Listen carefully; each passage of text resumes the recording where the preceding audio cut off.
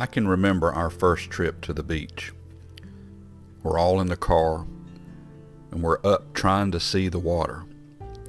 And finally we get a glimpse, and we see the ocean for the first time. What seemed to be limitless water that went on and on and on. And then to experience the waves, the sand, the sound. It's an amazing thing. Sherry and I were able to travel, and we've seen some amazing things. Mount Rushmore, an amazing sight. The Badlands of South Dakota, Montana, a beautiful place. All of these things our eyes can behold and imagine. But you know, there's one thing that I don't think I've seen yet.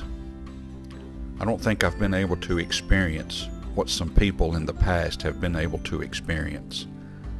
But I'm ready. And I think we all should be ready, and that we should ask for it. Moses, he wanted to see something, and he asked for it.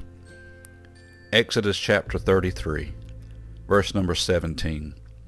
And the Lord said unto Moses, I will do this thing also that thou hast spoken, for thou hast found grace in my sight, and I know thee by name. And he said, I beseech thee, show me thy glory.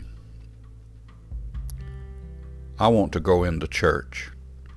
I want to walk into the presence of the Lord, and I want to ask to see God, to see His glory, to see something like I've never seen it before.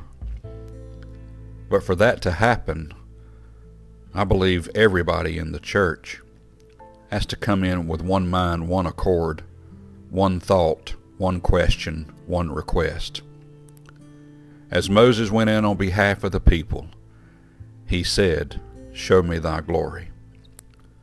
Let's walk into church the next time and all ask the same question and make the same request.